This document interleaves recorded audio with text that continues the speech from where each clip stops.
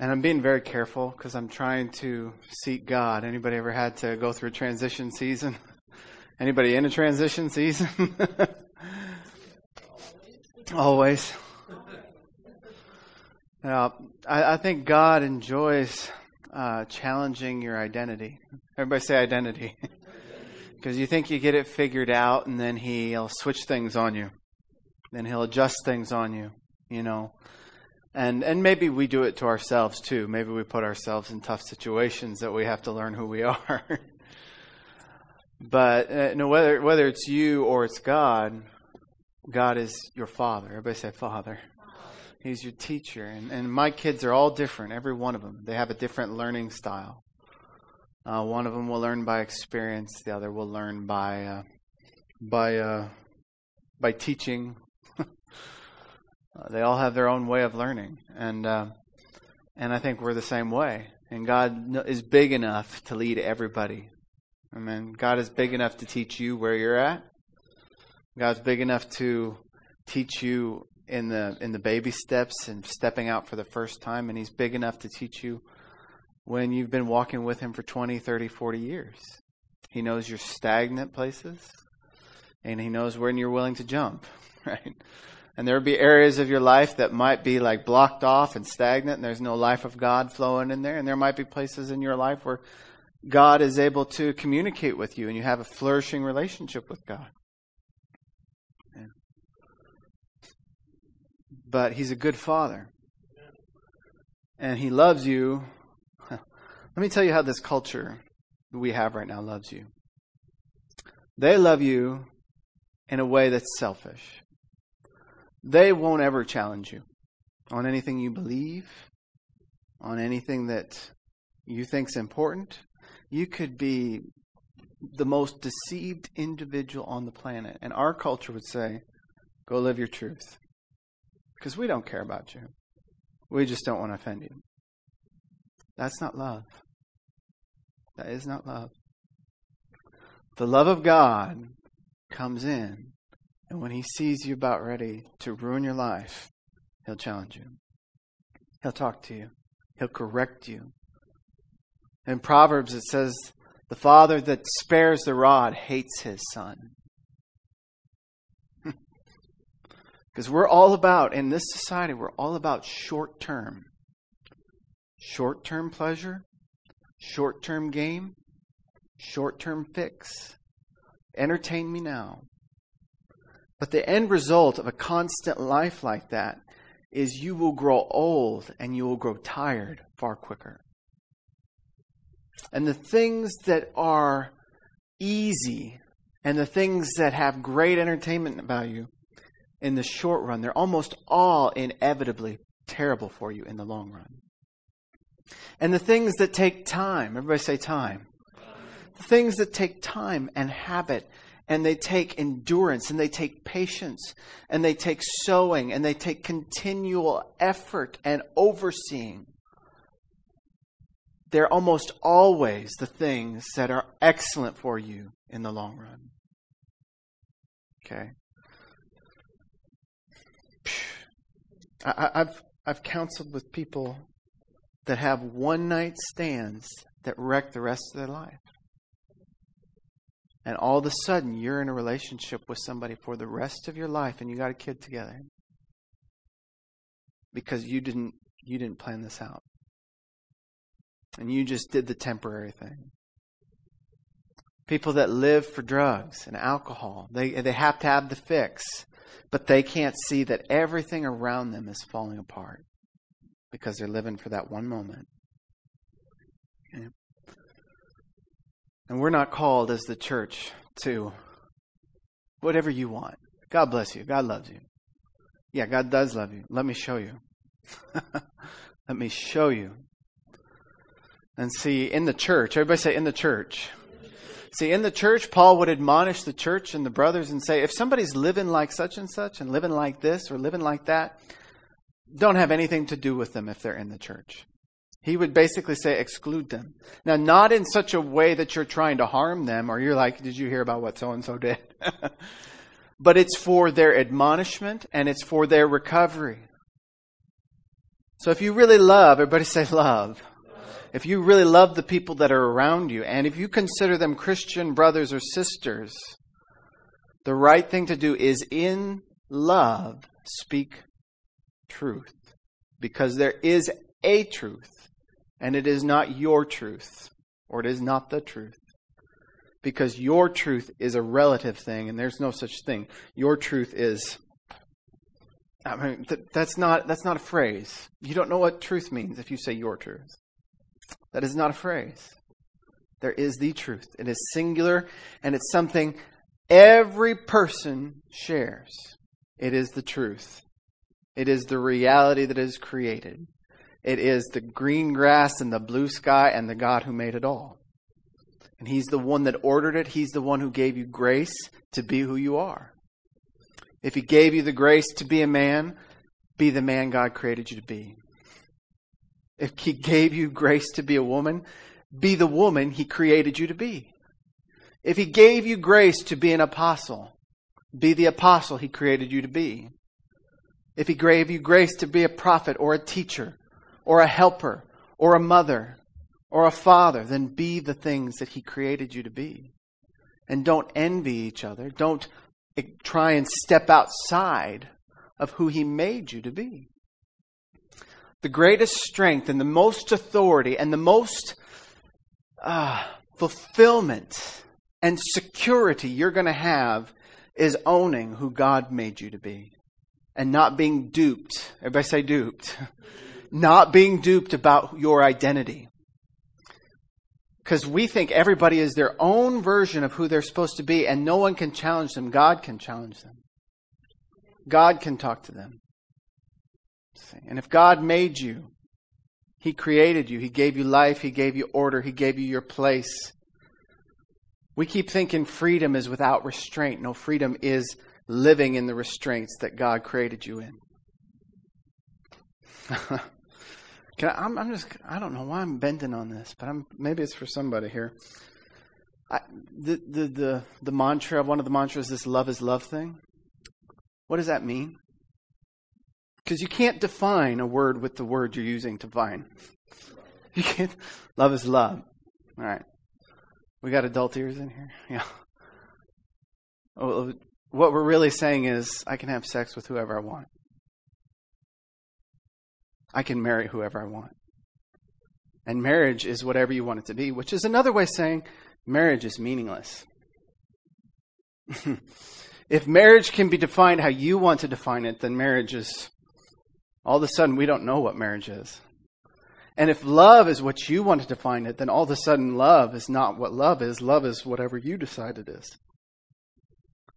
So definition and meaning and purpose are the backbone of creation. You can tell me that grass isn't green, but it's still going to be what it is. And you can tell me that sky isn't blue. Well, what are you going to call it? Because it hasn't changed. And you can stand in front of me and tell me, I'm a man now. And I can say, well, believe what you want, but you're who God created you to be. I got friends that went to Oral Roberts University and they've transitioned. There's a girl that's now a guy. And she is not a he and never will be. And no amount of surgeries and no amount of chemicals are going to undo who you are. And when I read the Word of God, I don't care, and this comes on many fronts. This comes on me as a man, maybe not in my sexual identity, but it comes on me as a father. It comes on you in a role in your body in Christ, who you're supposed to be. And the devil lies about two things. Everybody say two things. He's got a lot of different versions of two lies, and the two lies are, he will lie to you about who God is. And there's lots of lies that are out there about who God is. And he will lie to you about who you are. Those are the two lies. I cannot find anything that he majors on other than the identity of God and the identity of you. And all throughout Scripture, he has been challenging. Has God said? Has God said? And then in it, let's go to Genesis. Everybody got their Bibles? Genesis.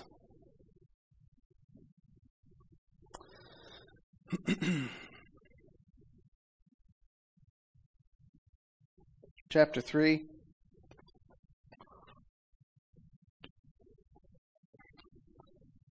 I am sick and tired of the church not giving good answers to these questions. Not voicing their opinion. Not voicing the truth. We care enough about these kids that are being shoved lies, that are being shoved identities. I got a girl yesterday, my little girl, who dresses in shoes. She's so girly, it's crazy. Okay? But when we went to Decorah the other day, they had Nordic Fest and they had a Viking helmet. And they had kids that were wearing Viking helmets, and they also had kids that, the girls were wearing these really, really pretty dresses. And what hit her that day when she was walking through Nordic Fest and she saw both outfits was not, I want the pretty dress. She wanted the Viking helmet. And that was like, well, I don't have a Viking helmet, but, she's got 2 older brothers. Now, what if I, in my progressive way and my confused belief system that has come on in the last 20 years over the whole history of the world, comes to her and says, well, you know what? It may be that you're a boy. It may be that you could be more masculine, more male. And maybe you're not a girl, really. Now, I'm an authority figure in her life. I'm not a fairy tale teller. I'm her dad. She looks to me for leadership. And I come in with something like that, and she starts to, from a young age, start to seed a belief. This is possible. And God forbid I continue to encourage it. Water that lie. Water that identity confusion. We have a whole generation of kids that are carving themselves up, taking chemicals to change their identity because they're not secure in who they are. And who's going to come prove to me who they really are? Who's going to come prove it? Your bearing as a child? Your bearing, the anchor point is wherever they're at? My little girl's 5. She's going to tell me who she is? We look to Christ as our example. And our kids look to us for ours. And it's no wonder we got a bunch of confused people. Look at this. Genesis chapter 3. Now the serpent was more crafty than any other beast of the field that the Lord God had made. And he said to the woman, did God actually say, you shall not eat of any tree in the garden? And the woman said to the serpent, we may eat of the fruit of the trees in the garden, but God said, you shall not eat the fruit of this tree that is in the midst of the garden, neither shall you touch it, lest you die. But the serpent said to the woman, you shall not surely die. For God knows that when you eat of it, your eyes will be opened, and you will be like God, knowing good and evil. You see what the devil did here? How God made you and who you are and where you're at right now is not okay. It's not good enough. And God is your Father, and all of your needs are provided for, but you're deficient. You're deficient. And this is what the enemy comes in and does, and he challenges who you are. He challenges your identity. Everybody say identity. And your identity has to be rock solid. hooked to Jesus. And I don't care if you're going through troubles in your sexual identity, and I don't care if you're going through troubles in your identity with who you are in the body of Christ. Your identity is supposed to be linked with Jesus. Not in the moment, not in your feelings, not in your experiences, not in your failures, not in your circumstances that come and go and change.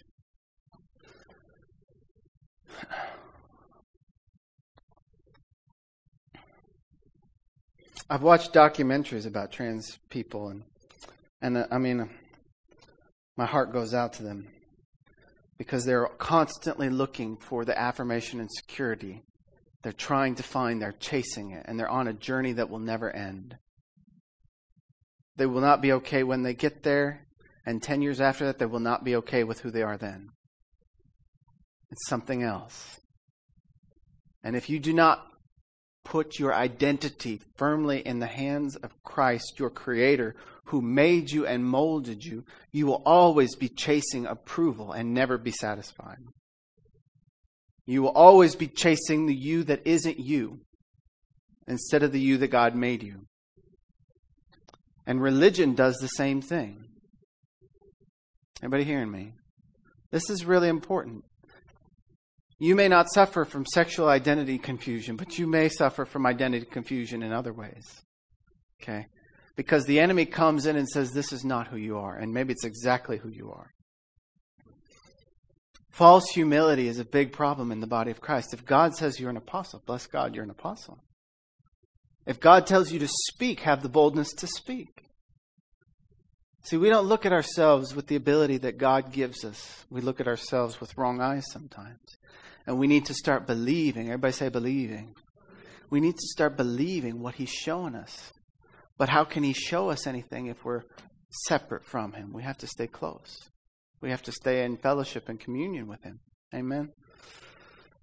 Let's go to Colossians.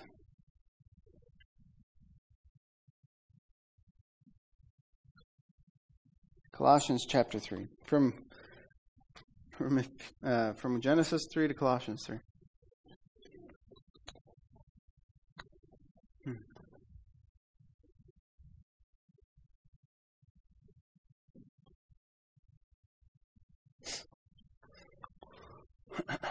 I think one of the most powerful things the Lord ever taught me was probably 3 years ago. When I lived here, I'd sit on this floor right here, and I'd pray.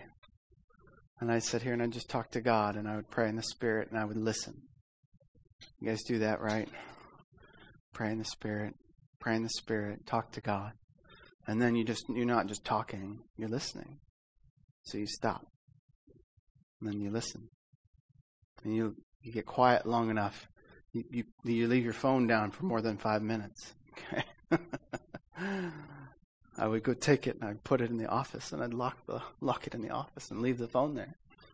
Because I want to hear Him more than I don't care what you're doing. Nobody cares what each other's doing on here. I want to hear God. When you get so hungry for God, you quit eating for a time. You fast. You pray and you listen. I need you. And Jesus said, my meat is to do the will of Him who sent me. He cared more about doing what God had for him, and his relationship with God was what fed his spirit. It fed his identity. It was the core of who he was.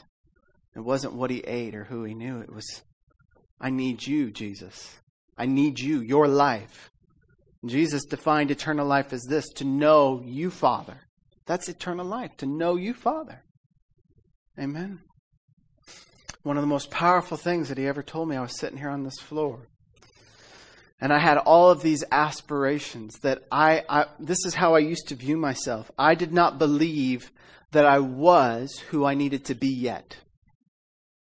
Anybody relate to that?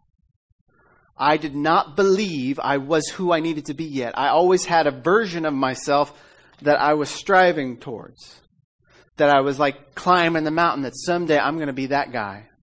I'm going to be the guy that hears God like that. I'm going to be the guy that prays. I'm going to be the guy that never misses a time reading his Bible. I'm going to be the guy that's running marathons. I'm going to be the guy. But I always threw it out there like, I'm not there yet. I'm not there yet. And every time I'd say this, I'm not there yet, all I was telling myself was reinforcing your identity that I am insufficient at the moment to be who God has called me to be. I am insufficient. I am insufficient. You keep saying that to yourself. Even if it's subconscious, you believe it. And it starts to affect what you say, and it starts to affect how you act.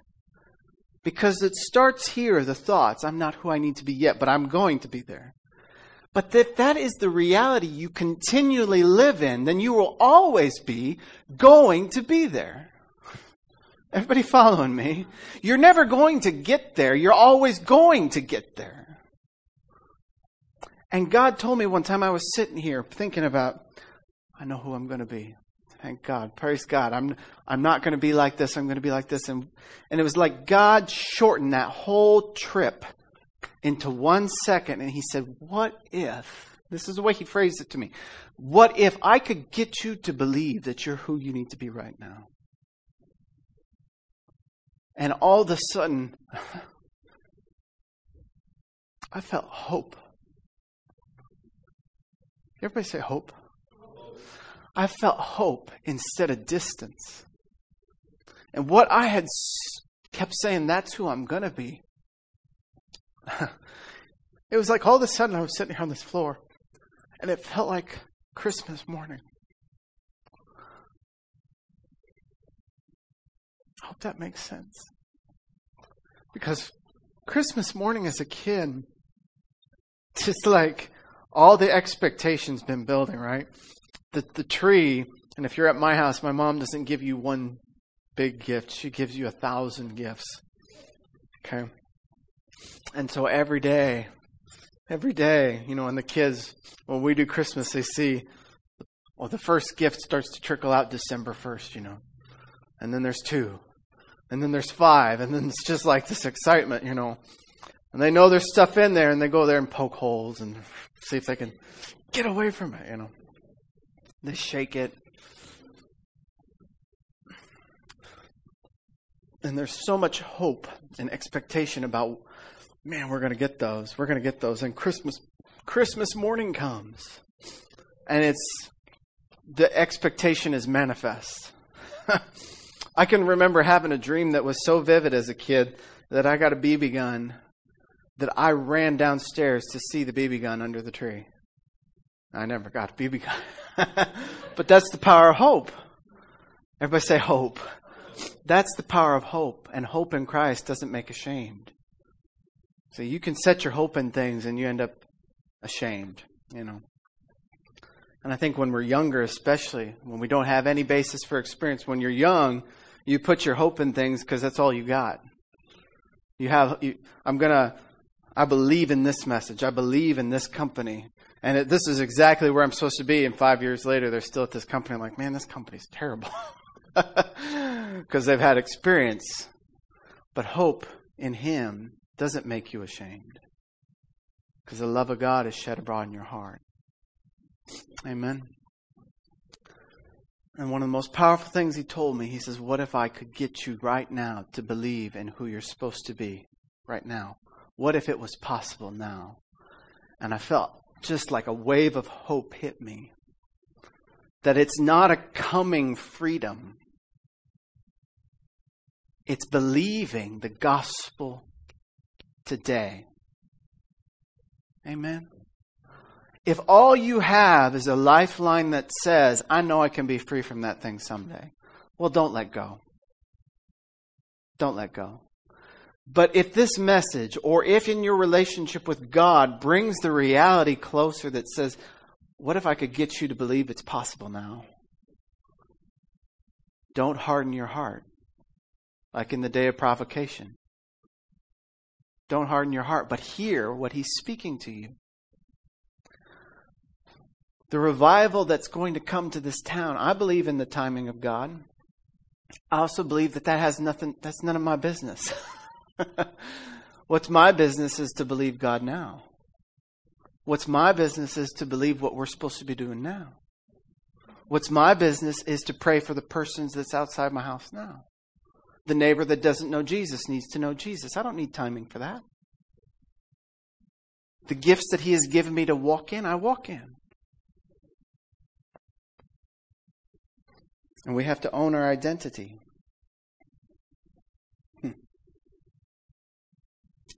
Everybody in Colossians chapter 3.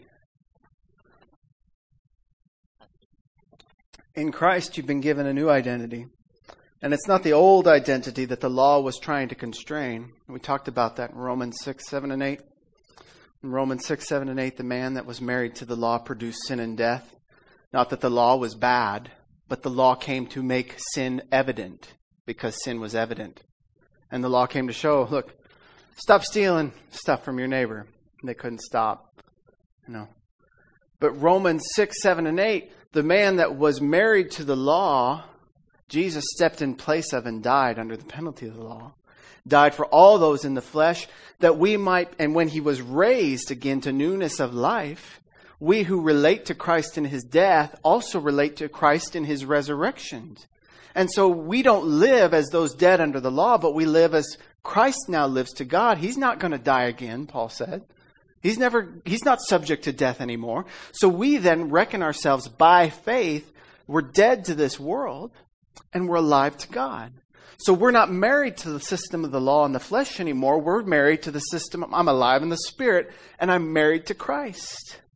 And Romans 7 isn't for you to pat yourself on the back and say, see, Paul empathizes with my weaknesses. No, Romans 7 is all about the guy who was married to the law.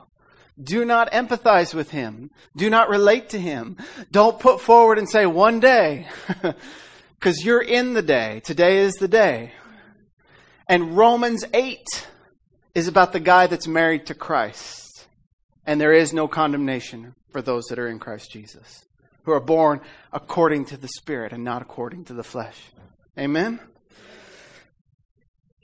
Colossians 3. If then you have been raised with Christ, seek the things that are above where Christ is, seated at the right hand of God. Set your minds on things that are above, not on things that are on the earth. For you have died, and your life is hidden with Christ in God. When Christ, who is your life, appears, then you also will appear with Him in glory. Put to death, therefore, what is earthly in you: sexual immorality, impurity, passion, evil desire, and covetousness, which is idolatry. On account of these, the wrath of God is coming.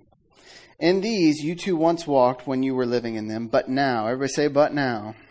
But now you must put them all away: anger, wrath, malice, slander, obscene talk from your mouth. Don't lie to one another, seeing that you have put off the old self with its practices. Now, I've given messages about this before. All these things in here, okay? Anger, wrath, malice, slander, obscene talk. Some of these things are things that I dealt with. And there were things that I'd say, I'm going to be free of that.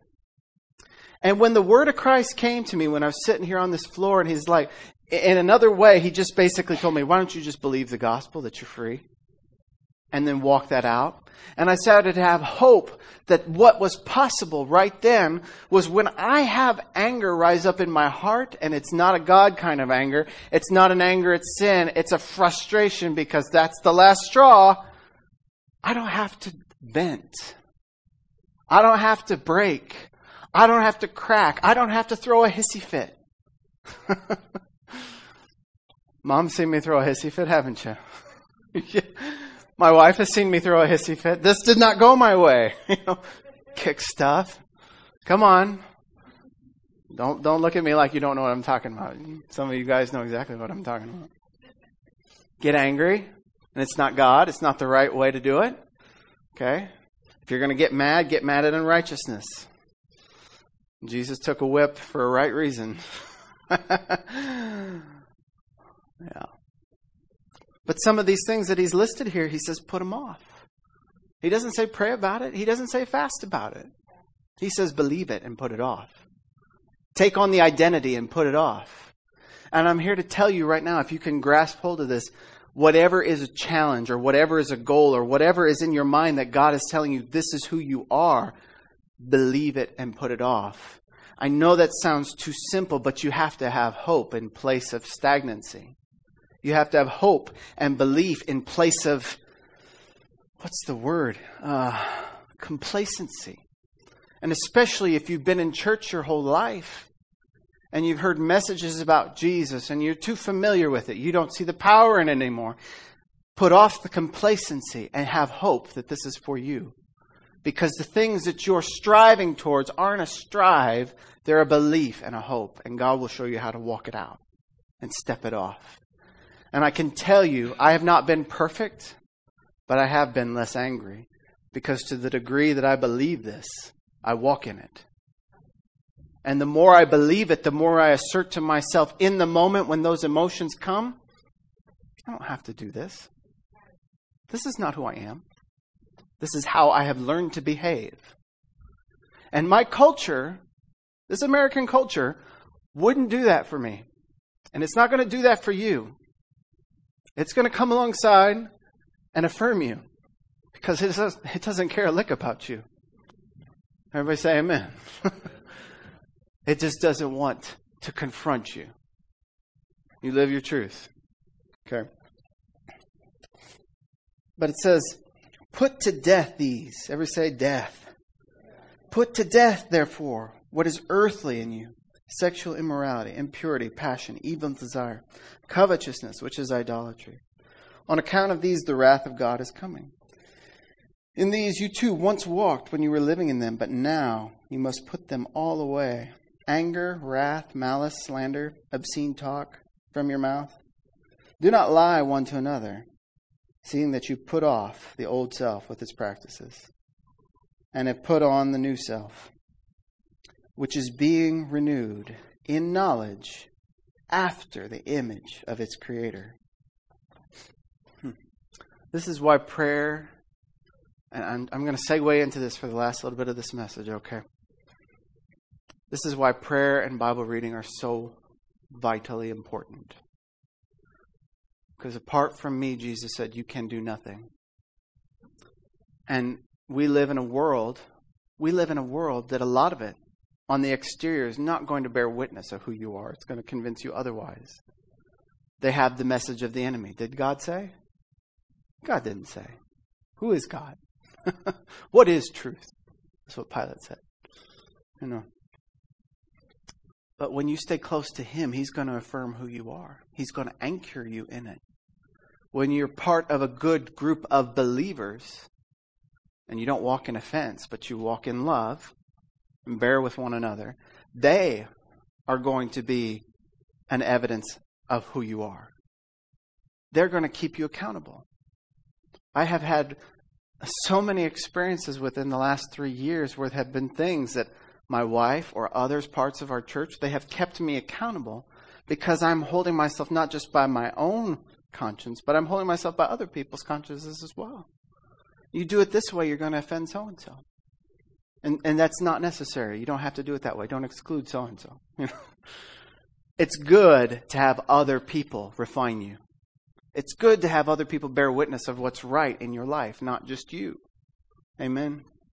That's what a good community of believers will do, and that's what relationship with God will do. And it's so vitally important that we maintain a good relationship with Father, that we spend time reading the Word. Everybody say the Word. Just step back for a second, okay? I know everybody knows this, but pretend like you don't. Sometimes we think we do better than we're doing. And we think we know things that we're not doing. The power in the knowledge is not in knowing about it. It's in doing it. Everybody knows how to eat right. Everybody knows what they need to do to get in shape. The devils know that God is real and they tremble. Faith without works is dead. Amen? And so I'm here to just put in a plug please, please, please don't neglect reading your Bibles. I was going to say this last week and spend more time on it. But, and you do not have to feel like, if I have to get an hour, if I don't have an hour to read the Word of God, God's not happy. No. If you have 10 minutes, take the 10 minutes and read your Bible. If all you can spare, I've got 4 kids. I know how different mornings can look. Every morning can look different. Okay? But I strive to get at least 4 or 5 times a week where I'm reading. And if you've got 10 minutes a day, which I know you do, I don't think anybody in here doesn't have 10 minutes a day, you can get through 3 chapters and show up. Everybody say show up. When you show up and you're consistent, it starts to reinforce good habits of behavior in your reading. And you may not start out reading hours, but you can read a couple minutes and show up and be consistent and build and let it build and let it build. There's no competition. I've seen in my own life, there have been too many times I've preached where I would hold up a standard, and everybody does is everybody will hear me set a standard and then they'll compare themselves to that standard. I'm not giving you any standard. What I'm telling you to do is compete with yourself and let God be your Father. And if He's asking for a little bit of time, give Him a little bit of time. And be diligent about it. Make a plan. Everybody say plan. Set a plan and say, this is when I'm going to read my Bible, and this is where I'm going to read my Bible. And I'm going to read for 10 minutes. 10 minutes 5 times a week is better than 30 minutes one time. Because 30 minutes one time, and then saying, no, I don't got 30 minutes every single time, all the other days of the week. Little bits. Everybody say little bits. Let God give Him a little and let Him grow it. Let Him grow it. Pray. Spend time talking to Him. If all you think you have, which I don't believe you do, but all you think you have is the ride to work, take the ride to work. Let Him foster the desire for more. Spend time with Him. Okay? Don't make it a burden. Let it grow and bear fruit. The ride to work is better than not doing any because it wasn't 2 hours. Everybody hearing me? Give what you have. God can tell you something in a matter of minutes. And sometimes I would be sitting up here praying for a long time. And I wouldn't hear anything. And I'd still do it. I'd still be listening. But then I'd go mow the yard. 5 minutes mowing the yard. Bing! What?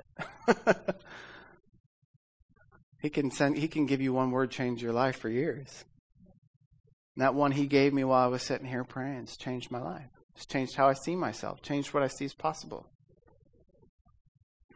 I don't put 3 40-day fasts in between me and change. I don't put 20 hours of prayer between me and change. Change is available now if you believe it. Amen. The identity that God has given you. Let me put it this way. Don't narrow it in so much. Don't make it so specific that if that part fails, you're wrecked. Your identity isn't limited to being, say, pastor of Great Commission Church. Or maybe your identity is, I'm a teller at a bank. Or my identity is, I'm a worship leader. What if you're not tomorrow? What if everything changes? Your identity isn't that brittle. Who God made you to be won't change tomorrow because you get out of a position. Now, I'm not saying God doesn't have a plan, but what I am saying is that who God made you to be is bigger than one tiny role. And if everything changes tomorrow, if Marshalltown's wiped off the map, God's still Father and you're still His child. And He's bigger and you're bigger than some small part. Does that make sense? I've gone through times of confusion personally where I defined what God was doing in my life so narrowly, so small, that if that part were to fail, I would be completely confused. Okay? Set your identity on who He's made you to be. Spend time with Him. I know I'm called to preach. I don't always know where. But if I'm alive, I'm preaching. I know I'm called to business. Part of that hasn't happened yet because there's still some things I'm working out. But it doesn't really matter what business I'm in. If one goes under, I'm still called to business. If another goes under, I'm still called to business. If something goes wrong, who I am is not changed. Amen. God has called you to be fit and healthy. And He's told me, He's given me, He says, I want you to exercise more. You want to live long, you need to exercise more, you need to eat better. Okay? It's simple stuff. I would get so defined in if I don't work out 5 days a week just so, striving for perfect and missing better. Okay? Get better. Perfect is ridiculous. Get better. Amen? And we get so caught up in a goal, in a vision, in a point. And if it doesn't come to pass, we need to be more concerned with who He's made us to be on the inside, regardless of the outcome. Amen? Our identity isn't brittle. Everybody say brittle. It's not going to break. It's not so specific. It's who you are all the time, everywhere. Amen. Let's keep reading here.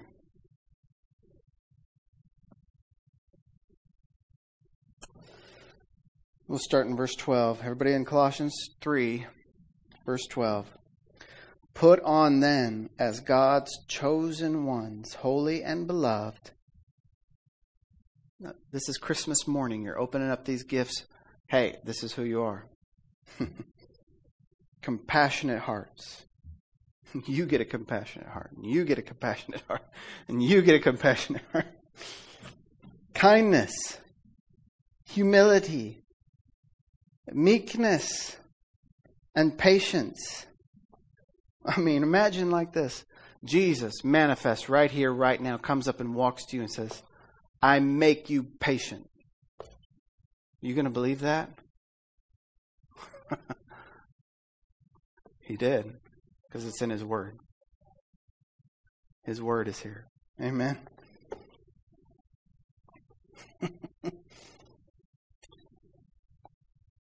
Bearing with one another. And if one has a complaint against another, forgiving each other. Boy, there's plenty of opportunity to practice that. Amen. You all be experts, well exercised in forgiveness. As the Lord has forgiven you, so you also must forgive. And above all these, put on love, which binds everything together in perfect harmony. And let the peace of Christ rule in your hearts. My goodness. To which indeed you were called in one body. And be thankful. I just have to brag on God right there. Sometimes I take for granted how blessed I am to know Jesus, because I see how anxious people are.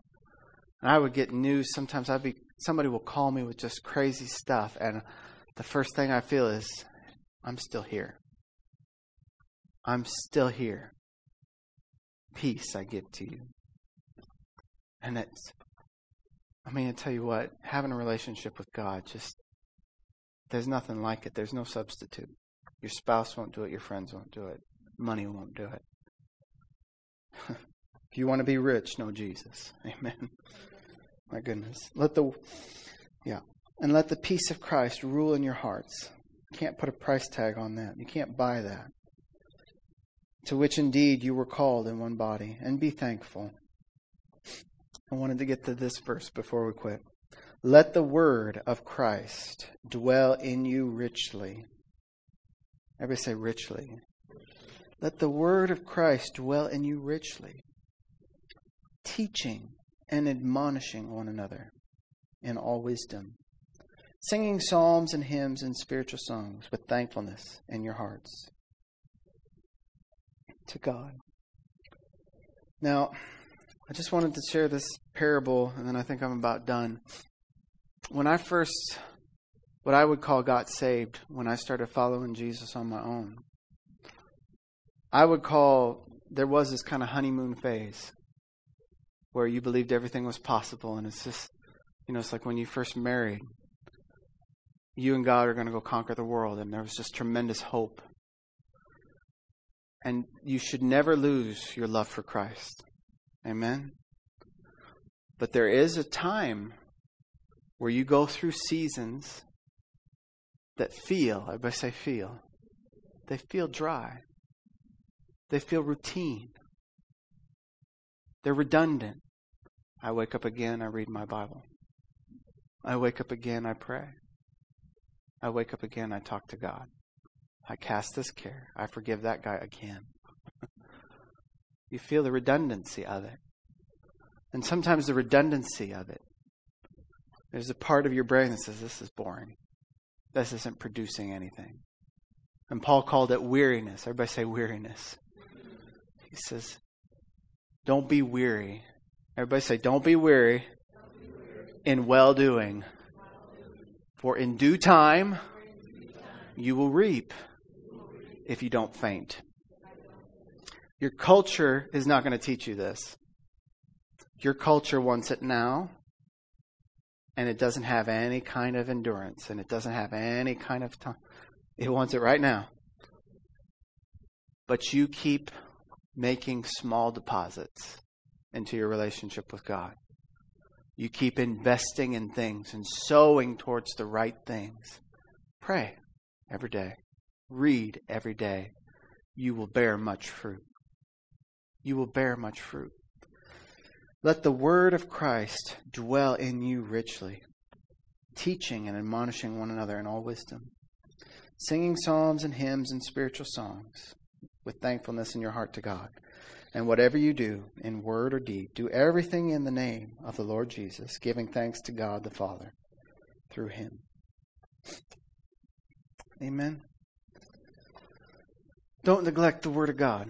Don't neglect reading the Bible. Don't neglect reading Christ's words. Because I'm telling you, what you know today isn't good enough for tomorrow. Did everybody catch that? What you know today can go stagnant. If you wait and you don't read your Bible, it starts to grow cold, starts to get old, and you start to listen to other voices. You need the bread for today that is today. It doesn't do any good to tell yourself, well, I ate bread 6 months ago. What good is that for you today? You need bread today. He says, I'm the way, the truth, and the life. I'm the bread. I'm the water. I'm the air. What's the picture? You need those all the time. Everybody with me? Go without breath for a couple of seconds. See how that goes for you. All right. Go without bread for a couple of days. Okay. You can. I wouldn't recommend going much past 40. Okay. Go without water. You can't go past 3. You need it. And yesterday's reading isn't sufficient. I entertained that idea for about a week or two. Like, well, I've read that Bible so much lately. You need it today. Amen. You need it today. Don't neglect, but let it dwell in you richly. Because there are plenty of storms that are coming. And they don't just mean nationally. I just mean you personally. Stuff comes. Phone calls come in the middle of the night. It's another terrible thing. And what's going to be there to confront that situation? My relationship with God is going to be the first thing. Peace I give to you. I don't want any other answer in my heart. I don't want fear. I don't want torment. I don't want doubt. I want peace. Amen. So make deposits. Hallelujah. Thank you, Jesus. Kim, would you come play for just a little bit? I feel like the Lord is asking. This hits in two ways. This hits. There are those of you that He's calling towards faith again instead of stagnancy. And they're not small issues, they're big issues. And He's calling faith to take the place of stagnancy. And you would almost say, in a minor way, it's a recommitment. Because it's yielding over what you would consider a big issue to God in a fresh way. It's salvation in an area of your life that's needing salvation. I'm not saying you're not saved. I'm saying you need to recommit and believe the gospel in an area. And I'm not going to be any more specific than that. And just for thoroughness, if there is anyone here that feels like I'm not really following Jesus at all, and I need to recommit my life to Him. If that's you, I want to take a moment. And I know this is a small room. I don't care. God doesn't care. Nobody in here cares. But if you need prayer and you need to recommit your life, or if you feel like there's an area of your life that God is asking you to take stagnancy out and put faith in, I want to ask you to come up and I want to pray with you. I know you could do this at home, but faith is a public thing, not a private thing.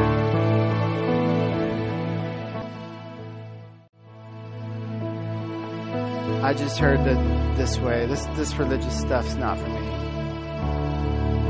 This religious stuff is not for me. I don't care about it. I don't like it. Whatever. I agree with you.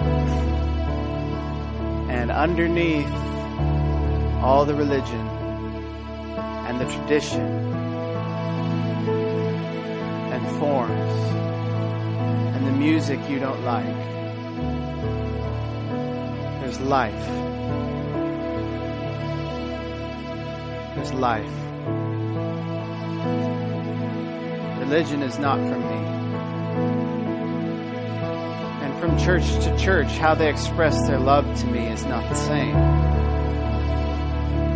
Don't get caught up and justify rejecting me because you don't like the form. Underneath all of the form is life. And life is what you need. Life is what you need. And I am the way, the truth, and I am the life. And there's no way to the Father but through me. I'm calling you. I'm calling you. I want a relationship with you.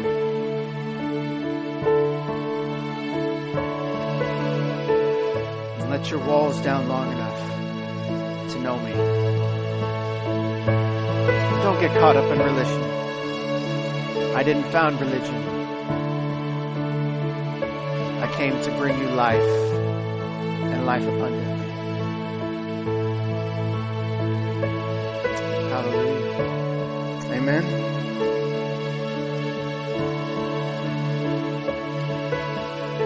All.